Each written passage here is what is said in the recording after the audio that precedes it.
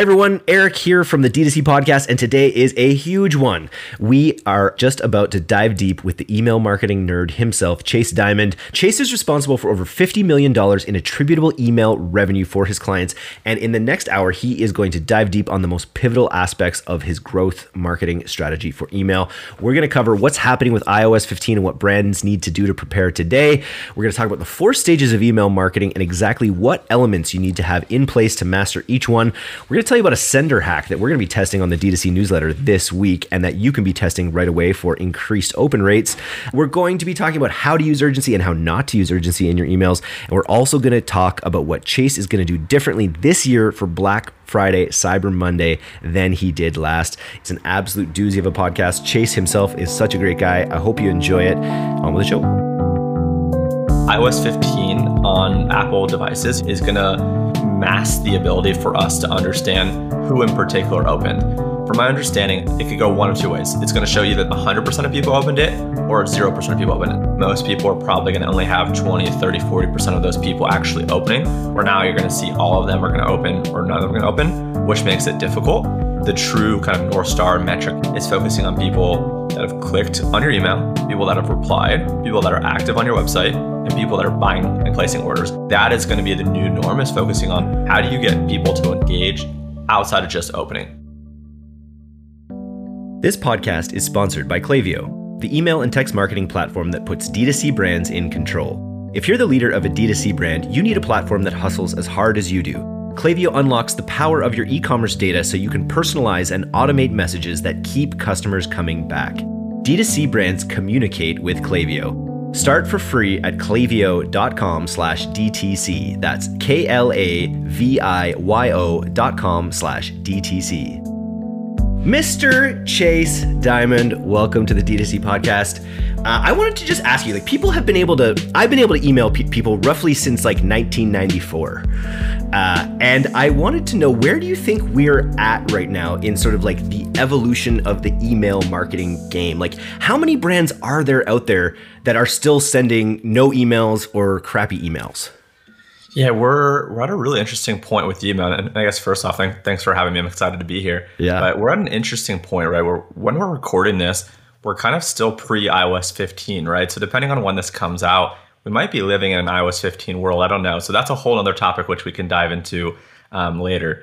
But still to this day in 2021, it's kind of surprising like how many brands either A, are not doing email at all, B, are just scratching the surface, or C, if they're doing it, maybe they're not doing it well. They're leveraging tactics from 5-10 years ago that worked, batching and blasting, no segmentation, setting up flows once and never thinking or remembering about them for years until they're like, oh man, I had that thing live. I accidentally got on my own list and I saw this sucks, right? So it's an interesting time where I think brands need to be more focused on retention, predominantly email, and also SMS is growing in popularity. And, Facebook's getting harder, top of the funnel is getting tougher. So we're at this really interesting time where things were hard. They're getting tougher with iOS 14.5, iOS 15, and, you have to do a lot of things well, which makes it difficult. I think there's a real renaissance to just it being, a sexy topic, for instance. It's just, revenue is sexy. And when you can create a very low cost backbone of, say, 20% of your business that you're driving through email, is that the percentage that, I remember that was a benchmark a while back that people were striving for to have in their business, 20% as a backbone of sales. What do you sort of strive for with businesses? Yeah, I'd say north of 20% of revenue coming from email is healthy. I'm not as much of an SMS guy, but we're seeing for some of our clients, 10 and 15% of revenue coming from SMS. So in some ways that does eat a little bit at your email revenue. In other ways, it kind of adds just more revenue to the top line through retention efforts. And it also depends on what kind of brand you have and how hard you're spending and pushing on top of the funnel. A brand that spends very aggressively on top of the funnel, the percentage of revenue coming from email in the short term is probably gonna be lower. But it is a lagging indicator, right? Over time, as you build your list and as you're sending more campaigns and you have the right automations in place, that will lift up as a percentage and obviously as a dollar amount. And then as you obviously add other channels and whatnot. So one thing that comes to mind is say you're like a cannabis brand or a CBD brand, the percentage of revenue coming from email could be 40, 50% just because your hands are kind of cuffed and you have a lot less, you can do on top of the funnel. But for the average traditional e-com brand, let's say skincare, health and wellness, home decor, very standard things that don't have restrictions, I would aim for 20, 25, 30% of your revenue from email. So you mentioned a little bit about, brands that are not doing email at all. How do you think about the stages of development for brands kind of building out their email platform? Like, you're obviously not going to be going whole hog right off the bat. How do you think about like the major first section of things that people should be tackling if they're not really doing anything right now? Yeah, that's a good question. I actually think about this kind of as brands in 4 categories. And at each category you're in, I think about introducing different automations and different campaigns and leveraging certain things. So I'll talk really quickly about the stages and I'll dive into each one. So I think about brands in one category. I'd say category 1 is $0 to $100,000 a year in revenue. Category 2 is $100,000 to $500,000 a year. Category 3 is about $500,000 to about $5 million. And then category 4 is $5 million and onward. So each of those introduces new opportunity as well as new challenges. So starting at category 1, $0 to $100,000 a year, you have to focus on the absolute core, the absolute necessities. That's things like the welcome series for non-buyers, the abandoned checkout, and the post-purchase, right? So the welcome series for non-buyers basically greets people, welcomes them to the list, and delivers any kind of value or offer that you promised in your form. 10% off, free shipping, $10 off, confirmation that you got into this monthly giveaway, here's the content piece, whatever it might be. And then you have a couple other emails telling them about who you are, how you guys are different, why you matter, what's in it for the consumer, leveraging social proof, right? So that's a really standard pre-purchase automation that all brands should have and all brands should leverage. From there, I mentioned abandoned checkout. That's different than the abandoned cart. So if you think about the funnel, the most number of people are going to be on the top of your website, right? On your actual website itself. And the fewest number of people are actually going to be checking out and making that purchase. So at each step in the funnel, where people drop off and there's friction, you want to introduce different emails. So I'm going to go through the funnel and then I'll talk about the emails. So on your website, viewed a category collection, viewed a specific product or products, added to cart, started to check out, and bought. So the one that I'm talking about, the abandoned checkout, that's right before people buy, right? So people are furthest down the funnel, have heavy kind of consideration, right? They're really interested, but for whatever reason, they didn't buy. Maybe you don't have free shipping. Maybe they got distracted. Their wallet wasn't on them. I just had that the other day. My wallet just wasn't on me and my phone didn't have my credit card saved, so I didn't buy something. Yeah. Exactly, right? You got to call on your phone, you get distracted, something happens. Or maybe you just want to see if this brand's going to send you some kind of offer in the email, right? We've kind of been trained as consumers that, hey, if we abandon our cart, if we abandon our checkout, they might send us an offer that's not available online. And if we even wait for these emails, email 3 versus email 1, we might have a better discount in email 3 because they really want to hook us. So those are different types of things. So the abandoned checkout is different than the abandoned cart. Make sure that you have both of those. If you don't, depending on the size of your brand, you're leaving hundreds of dollars on the table every month, thousands, or even tens of thousands of dollars every month. So those are kind of on the abandoned side. And the last one I mentioned there is the basic post-purchase. Customer thank you. Here's kind of some info while you wait. Customer review requests once someone gets it and has chances to use it, those types of things. So that's like the core kind of stack and the core automations that you have to do in that first bucket. But that's also applicable though to a brand doing more revenue if they don't have any email in place, right? Or that they're not just doing those specific things. If they just don't have a checkout, a specific checkout abandonment flow, like just exactly Fortify. So do those things if you don't have them at all, irrespective of stage. But typically I like to preach it in stages. So that way people have a framework of how they can go from one stage to the other and the things that are going to move the needle. And then on the other side of the house, right, there's the campaigns. And I guess let me take one step back. A campaign is a one-time send to a group of contacts. Think about a holiday offer or some kind of product launch. Whereas a flow or an automation is an email that's sent based off some kind of behavior or trigger action. Someone enters their email into a pop-up, that triggers a welcome series. Someone's on your list, adds something to cart but doesn't start checkout, that will trigger the abandoned cart. So on the campaign side, if you're doing, let's say $0 to $100,000 a year, obviously you have a lot of things going on. You probably don't have a big team. At minimum, try to send one campaign per week, right? If you can get that second campaign per weekend, cool. That's gravy. We're in the green. So do at least one campaign per week and a couple buckets of campaigns, product launches, holidays, social proof, education, current events. There's a bunch. So that's kind of that first layer. Does that make sense? Totally. I'm going to kind of quickly go through the others so we can talk about other things. Keep going. As you go from 0 to 100 to 100 to 500, you want to add things like the abandoned cart. It's super crucial. It is one of the core ones, but it's not the first 3 that I would do. But I would add the abandoned cart as soon after, and I'd add something like the browse abandonment, right? And then from there on the other side, right, instead of doing one campaign, potentially 2 campaigns a week, I would try to do 2 to 3 campaigns a week. Like 2 is the minimum and 3 is the goal. And then from the 500,000 to 5 million, I know that's kind of a large bucket.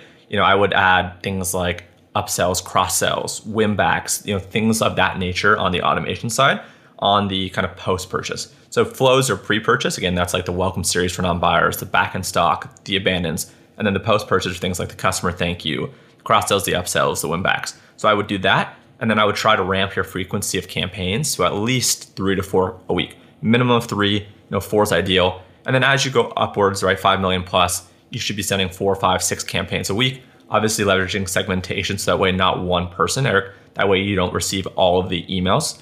And then you would add any additional flows like a breakup series, maybe like a site abandonment, maybe gender specific, right? If someone bought from a certain category, trying to upsell or cross sell specific products in that category, so on and so forth. So that's kind of how I think about at each of the stages and just the content in general. I think that we just did it right there. We could check out everyone listening. I think find what stage you're in there and just make sure you have all of those pieces and knock them off. Like one of the, working with the Pilot House email team, seeing some of the flows that they're building out and the schedules that they're building out ahead of time.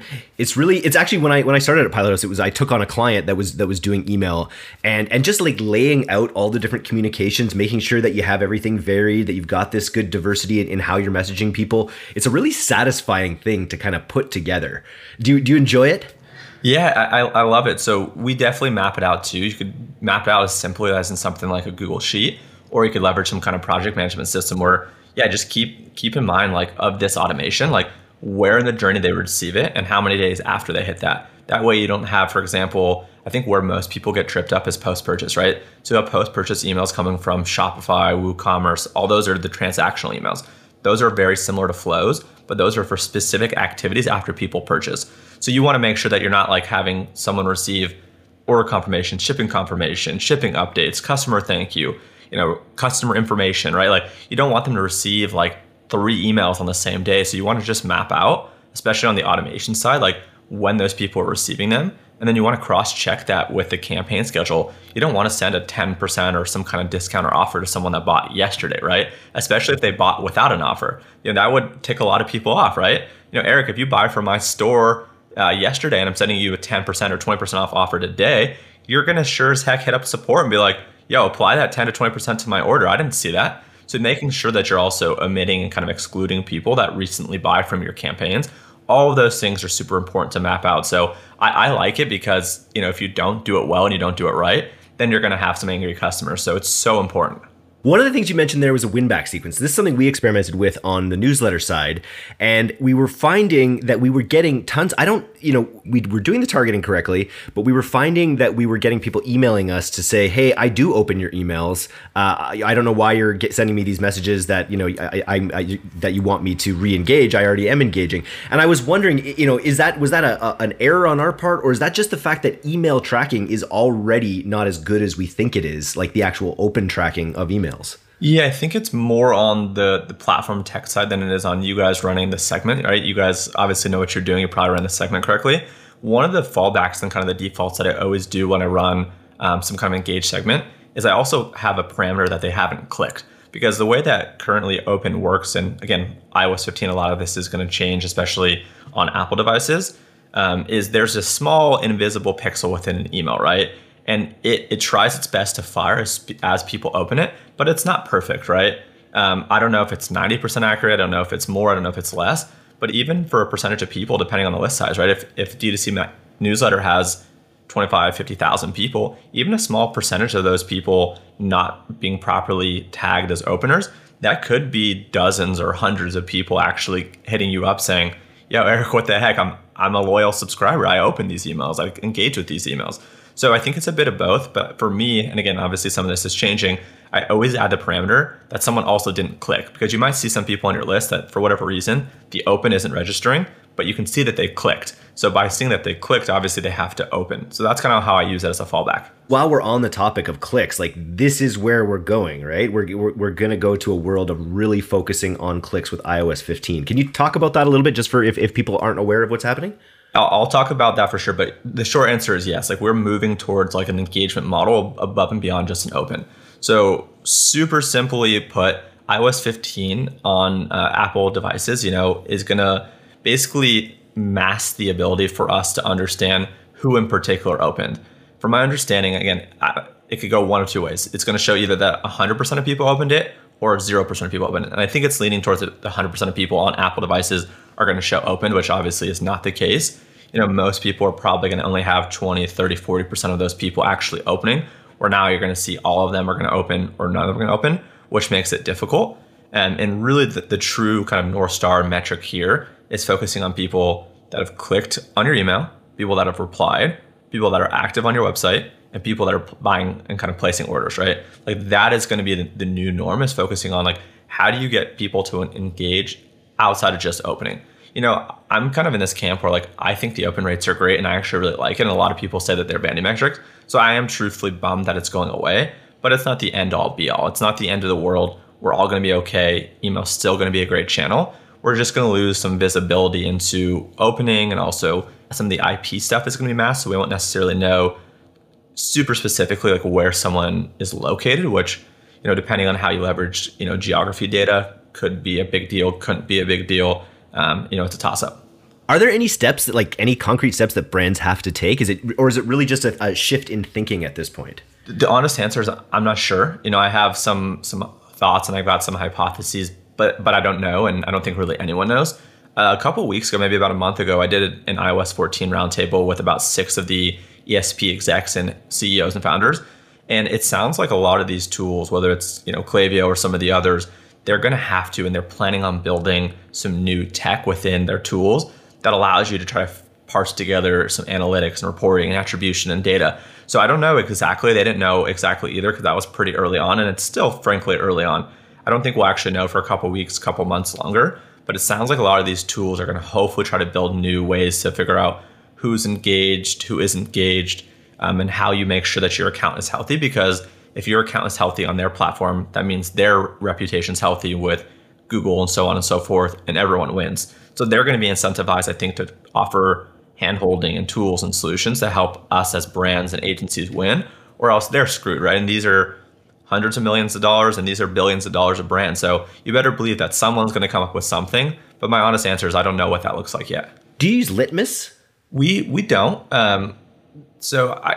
Without going on a super long tangent, like as an agency, and I'm sure that you understand this, like we don't never know like who's supposed to pay for all these extra bells and whistles, right? Klaviyo, in our experience, and I'm sure probably in yours, is always on the brand. The brand owns the Klaviyo account. They own whatever email account. They foot the bill. But with some of these other tools like deliverability tools or reporting tools, it's always kind of like this tug and pull of like, well, if you're a full service agency, well, shouldn't you be taking care of that? It's like, well, yeah, we do. But then as you kind of scale and you're paying for these expensive tools, that really hurts your margins. Like, we'll pay for it. We'll have to charge you more, right? So long-winded, we don't really use Litmus a lot just because of the size that we're at right now. It gets super expensive. But in terms of actually figuring out like how emails render and how emails kind of where they land, there are a couple free tools out there that we use that kind of give us a benchmark. So on the deliverability side, just trying to figure out where an email lands, whether it's in the inbox, promotions, or spam, there's a few tools. One is called gmass.co/inbox. It's basically a seed list of 20 email accounts, and they're different ages. One is a 20-year-old Gmail account, one's a 10-year-old Gmail account, 1 year's, and they all have different kind of, parameters and different tech on top of it, like a hey.com or something like that. And you can see for each of these devices that they have where you land. So what we'll do is we'll send kind of to this seed list of 20 people an email, and we're like, oh man, we hit promotions. Like, what can we change? Do we have too many images, or the images not properly cut down in terms of their weight and their size? Is there not enough text? Or maybe we use some words in the subject line that just set it off. Free, discount, like whatever it might be, right? It's different for certain people. So we'll do something like that on the deliverability side. There's a couple other tools as well. If you just do Google searches that are free or kind of cost effective, like I think there's one called like Mail Genius that's free. There's a paid one called like 250 OK. So that's on that side. In terms of seeing how emails actually render across devices, which also is a use case of Litmus, like on an iPad versus Outlook versus, iPhone, Android, we have a bunch of people on our team that have different devices that will kind of do in our QA check a quick ping and be like, hey, does this look good? Does that look good? And there's a couple other tools that we're trying to get discounts on and work with that are more affordable. So we're kind of a little bit, I guess, hacking it together, making it work, and trying to figure it out. I love it. Yeah, we have a slightly different use case as a newsletter, right? Because we're trying to figure out how far people get down the page, and the clicks are obviously super important as well. I'm just wondering if Litmus will still work if the the read versus skim versus whatever the other metric is. I wonder if that will be able to be sensed, or if it'll be blocked in the same way that the opens are. Yeah, that's a good question. It's tools like that, and then I also have some buddies that run newsletters as well that leverage basically like Power Inbox and Live Intent. For those that are unfamiliar, it's essentially like Google AdSense for a website, but specifically for email. And they've been trying to get an answer from their reps over those companies. It's like, well, how am I as a newsletter publisher going to get paid if we're doing this on a CPM, right? They're getting paid right now on every 1,000 people that open. Maybe they're getting paid $5. And then obviously the more people that click, the higher their CPM is. So they're now trying to figure out like, well, how do I sell advertisers on my opens and my engagement if I don't actually know what that looks like? So I'm truthfully not sure, and I'm really curious, like, Litmus, Power Inbox, Live Intent, a lot of these other tools, like how that's going to work. Yeah. And then on the other side, right, there's other tools out there that help you figure out whether your email is good to send to, not sure to send to, or bad to send to, right? So good means it's clean, they've verified it, and those are all kind of like list cleaning, email deliverability kind of verification tools that are really important on making sure that you're not sending the spam traps or not sending the bounced emails. Because obviously the more bounces that you get, that's an indication to Klaviyo, Google, everyone that you've typically purchased a list, which isn't always necessarily the case. So I'm not sure how some of those other tools are going to handle it, because the way that I understand it works is you upload a list and they quickly do some kind of ping to that individual email, and then they'll have a status back that says, yep, we were able to deliver something, or yep, this email has received mail recently. So I think the whole ecosystem is going to be kind of shooken up. To what degree and what magnitude? Uncertain. It's interesting. It's like, watching it all happen with the other platforms with Facebook ads, and then knowing, something is going to come here as well. It's just part of, the uncertainty that's in the world right now that we were speaking of in the pre-talk a little bit. It's some very interesting times. Yeah, it's crazy. I think what I want to double down on this point before we do this next one, that was like, no one knows what's going to happen, but email, SMS, all these things that you're doing are still going to be great channels. So don't give up on them. Don't abandon them. Continue with them. We're all going to be figuring it out. We're all going to figure it out. And for people that are new and just starting, like, they won't even know the difference, right? Like, people that do this in 1 year or 3 years, like, that's going to be the norm. And the people in 1 or 3 years are going to be just fine. So I think it's a little bit more kind of daunting in some ways for us, because we're so used and we're so in the groove and we're so used to the normal that we're kind of scared of like the uncertainty. But the uncertainty is uncertain, right? It's going to be the case for everyone. Unfortunately, this person, that person, everyone else is on the same place. So I think the ability for us to have these conversations, and the iOS roundtable that I had, is really important for just getting a bunch of smart people together to just share, their thoughts and their hypotheses. And whether you're right or wrong, we'll see. And following you on Twitter too, even just reading things about, getting good at human persuasion. These kinds of things are never changing. So regardless of whether the tech changes, I was marketing in 2007 when we didn't have a Pixel. So I can server to server track if I have to, and all these things. So I think you're absolutely right. Stay the course. Owned media is definitely where it's at. And speaking of owning media, I saw another one of your tweets. First of all, we're going to talk about this at the end, but you've got to follow Chase on Twitter. He's just a font of wisdom all the time. Lots of great value that he's just putting out into the universe on that platform. And I was seeing recently just talking about opt-in rates for, just getting that email to begin with, like pre-purchase, whether you're using a spinning wheel or a discount or all these different things. I think so many people go into that with like, okay, here's what I should sort of do. This is what I should do out of the box. This is the thing that I saw on someone else's website or whatever. I'm curious, what's your strategy with getting people to opt in the most efficient way? And what are some of the highest percentages you've been able to achieve in terms of those opt-in numbers? Yeah, that's a great question. So let's dive into that. I guess I'll start with the percentages. I think some of our clients, I don't know, right now or in the past, we're doing upwards of like 18 to 20% of cold traffic actually enter their email. I'd say that the standard for our clients probably is more like 7 to 10, maybe like 8 to 12, right? Depending on what the offer is or isn't. I think that's the standard for our clients, probably for some of yours. And I think the actual industry is probably a lot lower. I think the industry is probably like 2, 3, 4%, right? So I think what we're doing and probably what you guys are doing, it's probably 2 to 3x the norm. And I want to kind of talk about, there's a couple things that influence your opt-in rate. One is the offer, right? The offer is super important. I think that's probably one of the highest leverage things. And I'll talk actually about all these in depth. So I think the offer is probably the highest leverage. And I think from there, probably the copy and the design. What does it say? How does it make you feel? What does it look like? And then from there, the behavior. Is it immediately shown on page load? Is it exit intent? Is it on page scroll? So those are some of the factors that we deal with.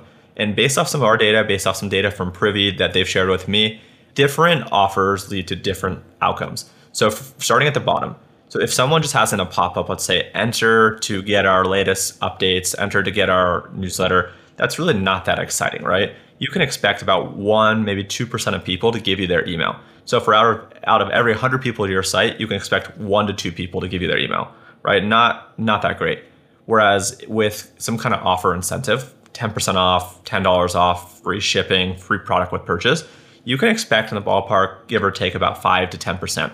So for every 100 people to your website, you can expect about 5 to 10 people to give you their email. And then the last one is this whole enter to win thing. Enter to win a weekly giveaway, monthly giveaway of our wallet if we're a wallet company, hat if we're a hat company, whatever it might be.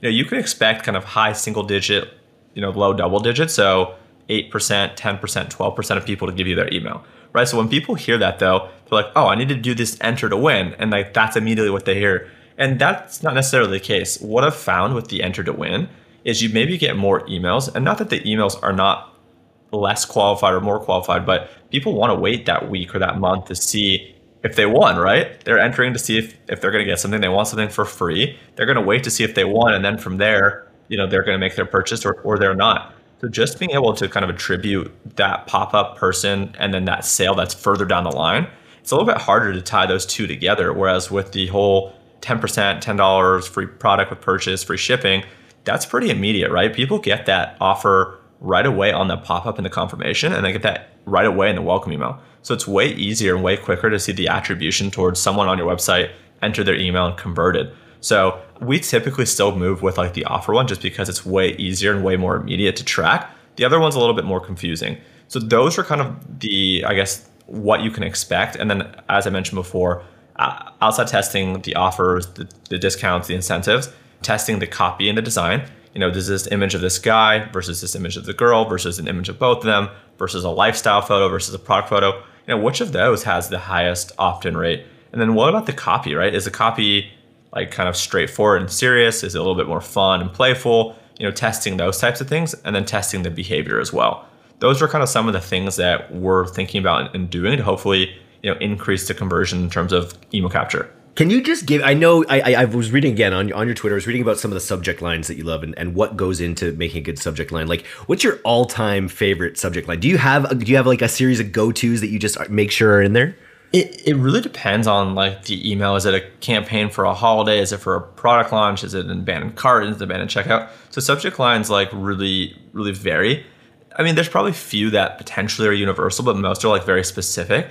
I think in terms of getting people to open, right? There's 3 really big factors that allow people to open your email outside where you land. Obviously, where you land is going to indicate, again, like what your kind of open rates could be. If you're in the primary folder, like, you could be getting on a campaign 20, 30, 40, 50%. On an automation, you could be getting, 50, 60, 70% if you're in the primary inbox, right?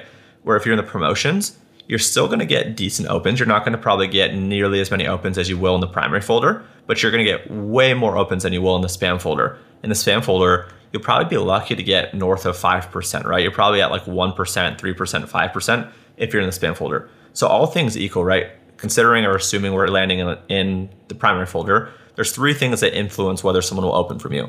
The first, and this is going to go from left to right if you're looking at your inbox. The first is the from name, right? So from my personal newsletter, it's just Chase Diamond, or even it's sending from my email address, and I'll talk about that in one second. From you, right, it might come from Eric at D2C, it might come from D2C, it might come from D2C magazine, right? It might come from any or all or some of those, depending on what you guys have found worked.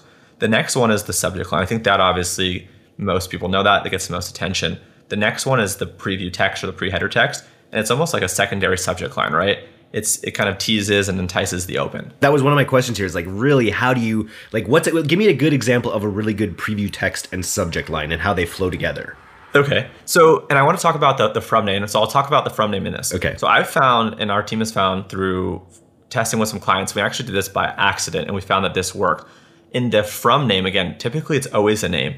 Chase Diamond, Chase at Chase Diamond, whatever it might be. It's always some kind of name. By accident, we accidentally put chase at chasediamond.com. So we used the from email also as the from name and we sent it out and we're like, oh shoot, we really screwed up. Like, we're so sorry.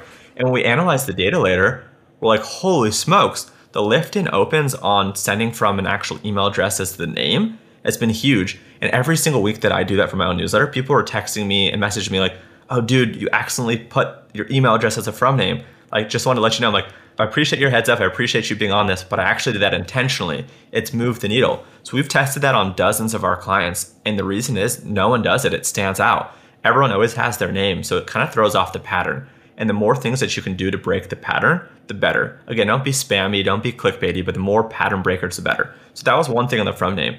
And then on the subject line, right?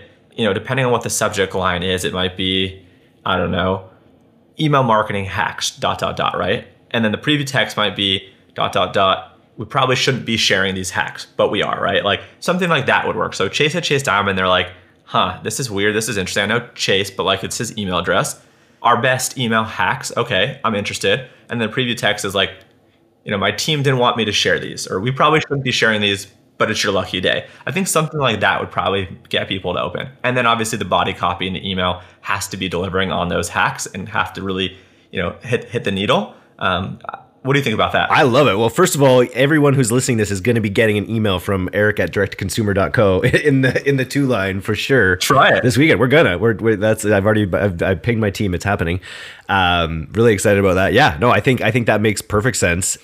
I wanted to do, you talk a lot about really like selling that click, really driving, really focusing, having your emails serve a very specific purpose, each one what it is, and almost always it's selling the click. Yeah, I mean, if you think about I talk a lot about like psychology and human nature and tendencies. Like, if you give people too many options, it's really hard for them to make the choice of which option they want. So in an email, if it's like, we want you to open this email and we want you to read the email, and we want you to click, and we want you to purchase, and we want you to forward, and we want you to do this, that, and the other. It's like, well, holy smokes, like, what do you really want from me, right? Like, at the end of the day, like, what do you want? And if all those things, obviously, right, getting someone to click means someone had to open the email, they had to be engaging with the email, and they had to click. Like, that is the goal. Like, make it singular focused. The goal is to get people to click through, and then your website, your landing page, your product page, whatever it has to be, that has to take people and move them from, all right, great, we now have some interest and some intent, at least to learn more. How do we get them over the finish line?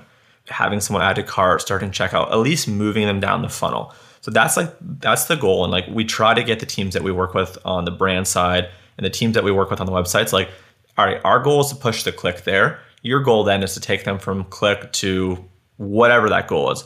Fill out the survey, buy from us, add to cart, start checkout. So that's really what we preach. And then it's really an ecosystem thing. We'll get the open, we'll get the click, and then it's on them to drive the sale. And you'll also try to pre-frame with urgency whenever possible. Yes. I wanted to ask about that because, I when I got into info, I remember just reading all of Russell Brunson's books and, talking about this idea of urgency and scarcity, and always then being the advice that you hear, I think a lot, is that you have to enforce it. Like, when you miss a sale, when that timeline, when that countdown clock ends, you've missed out. I'm curious on your opinion on that and how you walk that line with urgency, scarcity, and actually the consequences of missing it. Yeah, that's a good question, right? Like, and again, I think early in my career, like, we had been on the wrong side of like scarcity and urgency, where it was like, almost like manufactured, right? I think that's where you get into trouble. And I think that's where you lose trust, is like, if you're going to run a sale, run the sale, and if it's going to expire, make sure it expires. Don't leave that code open. Yeah. Don't run that same sale the next day, right? So I think, I learned the hard way, like really early on, like out of college, like don't mess with that, right? Like, people get mad, people talk, and you're going to actually do more harm than good. So I think when you have urgency or scarcity, right? Like, why is it scarce? Do you have a limited quantity? And is the limited quantity, is that manufactured or is that real? Like, and if it's real, right, we only wanted to make this limited quantity because we wanted to charge more. Okay, right? Like, and there's certain brands like Supreme and other companies out there that like have built a whole business model on being kind of scarce, right? They have this crazy secondary and third market where people kind of buy and resell, which is a whole thing in and of itself. So I guess the big point I want to say first is like, if you're going to have urgency and kind of add FOMO and have scarcity, understand the why and understand the pros and the cons. The pros is that sure, you can drive a lot of sales, and the cons are that if you're just making it up, like it's going to work maybe once or twice and it's not going to be sustainable. With that, right? Like I think having something like that allows you to move the needles, especially for brands that, you know, don't want to do discounts. That's where I think the whole scarcity thing, like limited edition, limited quantity, that is a really big kind of needle mover because you're not going to offer a discount.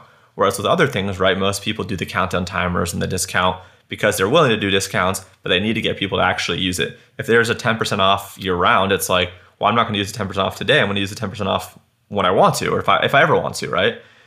So those are kind of some of the things that we think about when we run those emails. I think countdown timers are great.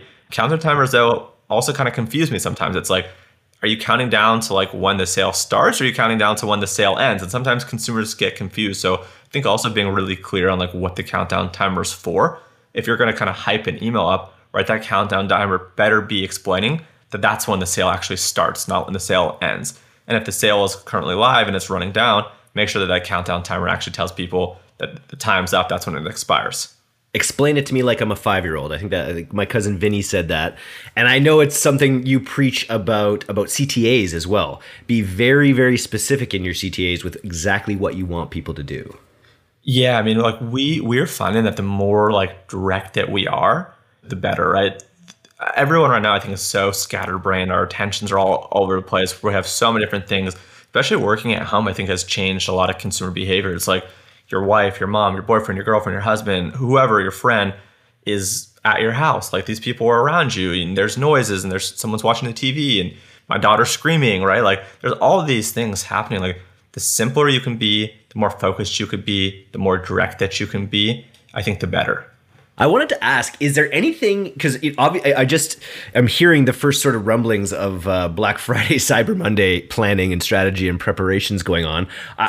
Is there anything that you've sort of earmarked? And I know every year our team will learn a new thing. I think last year they were like, I think it was maybe starting a week earlier or something, really was what they took from last year. They're going to start a week earlier this year kind of thing. Is there anything that you're going to do differently this year than last year for Black Cyber Friday Monday? I think a lot of the things are going to be similar. We're just going to increase the speed and the magnitude. And I think one of the big ones from last year, which I think is going to even be probably a bigger potential worry or issue this year, is like fulfillment. Fulfillment from the factories and also fulfillment in terms of actually getting the package from warehouse to consumer's door. I just think the amount of people obviously that are buying online this year and last year versus previous years is just like through the roof, right? Obviously that's not anything new for anyone listening. Like the number of purchases online are so much larger than they've ever been before. I think the infrastructure for companies to fulfill, like if you think about who actually fulfills this, like there's almost like a duopoly. Like there's not that many companies, right? It's almost like there's like, we can count them on one hand. It's like USPS, UPS, FedEx, and maybe like one or two others, right? And you think about everyone is using those same carriers to fulfill. I think they're going to probably prioritize their larger merchants, right? They're going to prioritize, whoever their biggest customers Amazon, are. So these small guys are probably going to get squeezed. So I think making sure that you have some kind of comms or kind of communication with your factory about, hey, are you guys going to be able to fulfill this in general and on time? And then also trying to figure out from your carrier, like, are you guys going to be able to deliver this in a timely period? What's that look like? So I think just getting ahead and having these conversations now shows that you're planning for the future and building that relationship. So I think that's probably the biggest thing that we're focused on and worrying about is like making sure that our brands can actually support the sales that we're going to drive and that they're going to drive, and making sure that we're communicating to customers any updates. Hey, shipping times are going to be longer this year. Get your order in advance, which means we have to then start selling it earlier in advance, right? So those are kind of some of the things that are top of mind for me right now. But I'm sure as kind of gets a little bit closer, there's going to be new things. And even just, with the way supply chains are in general right now, I think it's a really wise thing to be looking into and investing some time into sussing out ahead of time. That's great advice. And it's going to benefit your whole business. Your email, it's going to benefit your organic and your paid and all that stuff. So I think it's great. I wanted to ask, what are some D2C brands that you love? Like, what are some D2C brands that you sort of love in your life generally? As a consumer or as someone that I respect their marketing? Well, it's maybe one of each. So I actually really don't buy much. I buy like very little because I hate spending money on myself. I buy more for other people. So I guess I spend money, but not on myself really. Okay. For me personally, I really like a brand called Built. It's BYLT. I don't know if you've seen them. They make like cool, I'm actually wearing a t-shirt and shorts from them. They're kind of almost like a athleisure kind of lifestyle brand where they make really cool t-shirts and shorts and hats. So for me personally as a brand, I think my LTV with them is probably sad to share. Like it's a lot. They're always dropping new things and they always get me to buy from their emails. And it's funny, like as an email guy, like I still fall for it, right? I still fall for their sales. I still fall for their urgency because I have been on the receiving end of trying to buy something from them and it's selling out, right? And it made me feel like, damn, like I really wanted that and I had to wait months for it. So I think the fact that like they keep selling out and they have such great products and I know what it's like, it's driven like this feeling in me where like, as soon as I get their email, I have to go buy. So that's one on the kind of consumer side. One brand that I actually really like, and I might be biased because we did some work with them, was the brand called Nugs, and they now are called Simulate. And again, I can't take credit for it personally, and my team can't take credit for it, but they have great marketing. They've got great assets. They've got loyal customers, which makes our job on email so easy. And even before we started working with them, I was obsessed with their ads. I love the way that they do everything, right? They're like so unapologetically themselves. Like they don't really give a shit. They're just so funny and fun and out there. And I really love when brands just do that. I think there's very few brands that are able to do that well and authentically.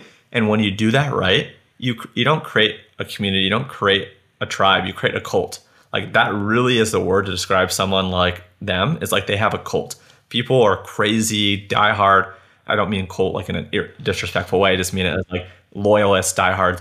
I think when you do that, like when you're so unapologetically yourself, you find those other 1% or 5% of people that are the same and the voices are just so loud, right? When you're kind of this brand in the middle, and there's nothing wrong with being on the middle or on the other end of just kind of being a shyer brand for lack of a better word, but you get just people that like you. With brands like Nugs and other brands like that, you get people that are nuts about you and love you, right? And others who will look at that and be like, why is that chicken eating a chicken nugget on their package, you know? But it's like you force people to make a decision.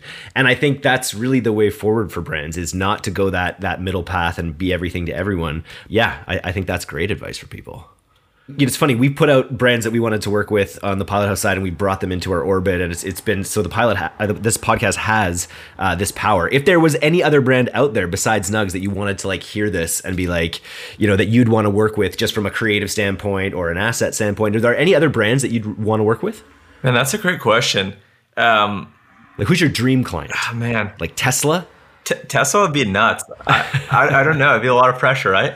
Yeah, that's a really good question. I actually have like a dream list written down of like 10 brands that I really want to work with. You know, a couple of them have actually hit us up over the past couple of months, but just from a timing perspective, like we have a wait list right now as an agency and we just could not make the wait list work. Like we are so methodical and so strict about our wait list in terms of like, I don't care what brand you are. If we made a commitment to you and you're a small brand that no one knows, like we're going to work with you. So I don't want to put anyone out there yet because we can't take them on yet and it's just going to be more of a bummer. But there's definitely some cool brands out there. Like obviously Tesla would be unbelievable. You know, realistically speaking, I don't know if they're going to hit us out, but Elon, if you listen to the D2C podcast, I'd love to connect on Twitter. But yeah, I don't know. That's a great question. Who are some that, you know, kind of you would love to work with or you guys have loved to work with that you guys have got? On our side, like, yeah, I like, because we have all these people who subscribe to the newsletter. I'm sure it's similar with your newsletter as well. You see all these like aspirational brands that are reading your stuff. For me, I'd love to get involved with Nike. I'd love to, you know, Nike has always just been, I'd love Yeezy. Yeezy would be my favorite. If I could do some business with Kanye West, album coming out this Friday. I would be pretty psyched about that because he's one of those interesting characters up there for me that I think you could send some fun emails from Kanye. Man, that'd be sick. You could do a bunch of cool memes and a bunch of cool content and have just a bunch of fun, man. And yeah, that'd be really cool. I've actually never thought about, like, when I think about dream clients, I think about, I guess I'm shooting low. I'm thinking about like setting the bar like realistic. Not that Nike's unrealistic. I'm sure you guys could take them on. Like for example, like one brand that I loved, you know, was like Buck Mason, and Buck Mason hit me up a couple months back. Had a couple calls with them and ended up helping them for free with just some consulting because I loved the brand so much. They wanted to hire us, they wanted to pay us, but like they were like a cool one. And I guess they were a dream brand just because I wore their stuff and I liked them so much. But if I think about like actual like dream brands where it's like very aspirational, yeah, like I think like Nikes and like the Lululemons of the world would be just like unreal. Yeah, Lululemon would be a really good one too. Some Canadian content there.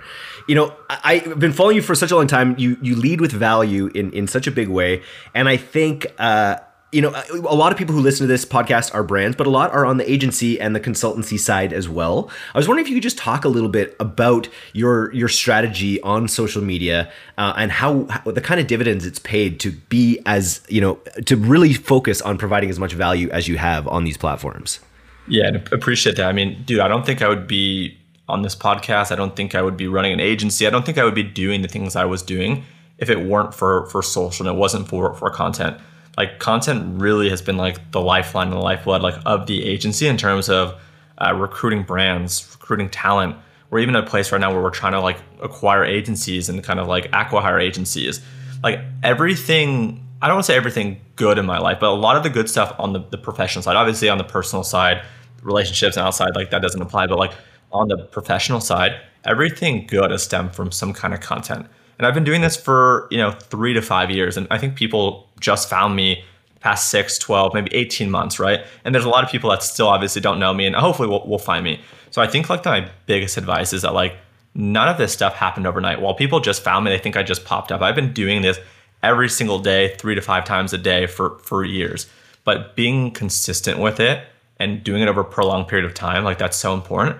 And also just providing content that like actually helps people, right? Think about like the number of people that like will share the D2C magazine and the podcast tidbits and my newsletter and all of our social stuff. Like way more people are consuming our content, way more people are sharing our content, and way more people are benefiting our content than we'll ever find out. Like I talk to Nick Shackelford all the time, but like for every one person that reaches out to us and says thank you, there's probably another 5 to 10 people that appreciate us in kind of silence and quiet. So for me, it's addicting. Like with our agency, we're limited with how many people we could work with, right? We're limited by the number of brands we could take on. And I want to just help people. I have so much stuff that I've learned and I have even more stuff that I'm learning that I just like to share. And I kind of look at my channels as like my personal diary. I want to know the things that I thought. I want to know the things that I cared about. And it's kind of cool that other people happen to like resonate. Like on my Twitter, my social stuff, I post about 4 things. I post about my family, mostly my daughter. I post about e-commerce, email marketing. I post about my agency. And I post about beating my brothers up in basketball, right? Like those are the things I care about. Those are the things I post about. And those are the things I will share. And for whatever reason, people also resonate with those things. So I guess I'm kind of going on a tangent, but like producing social content, I think is one of the most important things. And in particular, I think Twitter is one of the most powerful places right now for content. The organic reach on Twitter is insane. So the best advice I have on Twitter is be active, right? So be active as a consumer and be active as a producer. On the consumer side, right, with things that you read, like it, retweet it, comment on it. You know, people take notice. Like I know who likes my stuff and comments on my stuff and shares my stuff. And anytime those people send me a DM with a question, you better believe I'm excited to share because they've shared my stuff, right? I'm excited to respond to them. So I think that's one. 2, like, you know, create. I think most people just get in the habit of consuming. I think creating is so important. Like it's actually easier if you just, you know, break it down. Aim for 1 tweet a day. And who cares what it's about? Just post something. Just get in the habit of writing for certain platforms. And then finding people to like and comment and retweet your own stuff is so important. Like with the reach on Twitter, having people that have an audience and having people that have a following, liking and engaging your stuff allows you to get reach. So I have, 25 to 30,000 followers on Twitter, which to me, I think that's a lot, but in comparison to other people, it's not a lot. But the part that really is impactful is I get between 3 to 4 million impressions a month on Twitter. So to have that few of following, to get that many impressions, that will just show you the power of Twitter. So for me, I care a lot about Twitter. I like LinkedIn a little bit. I think LinkedIn has a lot of the right demo. I haven't figured out or mastered that one as much, but it has some organic reach. So I think LinkedIn's great. And then outside of that, I like YouTube. I think if you could build an audience on YouTube, that is so powerful. Yeah, I think no TikTok yet. TikTok is one I end up talking about on the podcast a little bit, just because I'm in its clutches as a user these days. I've found so many interesting topics. It's to me, it's like Reddit was early in the day, or a couple of years ago, like 5 years ago. And I've seen some of my friends start to build their sort of info personas on it, and it seems like they're really gaining some traction there too. I like TikTok. I've been doing Instagram Reels and TikTok probably daily for the past like 2 or 3 weeks. So I don't have enough insight to share that. for whatever reason, the videos of my daughter get tens of thousands of views, and the videos of me get like hundreds of views or low thousands of views, right? So it's way cuter. Yeah. So it's like, man, I think my daughter can become famous on TikTok, and she's 16 months before I am, right? So it's like, I don't know. I like it and I want to crack it. I just haven't figured it out. The thing that I also think you're really good at, and I think it's the thing that stops a lot of people from creating, is it's like, they think that they don't realize how much they know. They don't. I think a lot of people in our space maybe don't realize, maybe they've had their heads down, been building for such a long time. They don't take the time to realize how much they really know versus, some of the people out there. And so they feel shy about saying things. Like the stuff that you write is like great and it's super helpful. It's not rocket science. I think you'd probably be the first to admit, right? These are the simple steps you take to do this stuff. And a lot of people probably have all sorts of areas in their lives where they have that kind of wisdom. So true. Yeah. 2 points to say there. I think with what I talk about, and this applies, I think, to email as a whole, like nothing I talk about is rocket science. Everything I talk about is like just being consistent, making sure that you have touch points and doing enough of the right things. And that's actually applicable to everything that you do, right? Making sure that you're posting enough, making sure that the quality is good enough, where everyone always asks me, like, what's the silver bullet in email? It's like, there's no silver bullet. You have to send enough campaigns. You have to hit the right segments. You have to test plain text versus designed emails. You have to make sure that you have a touch point on the automation side for every step on pre-purchase, welcome series, back in stock, browse abandonment, abandoned cart, abandoned checkout, post-purchase, right? All the things we talked about before.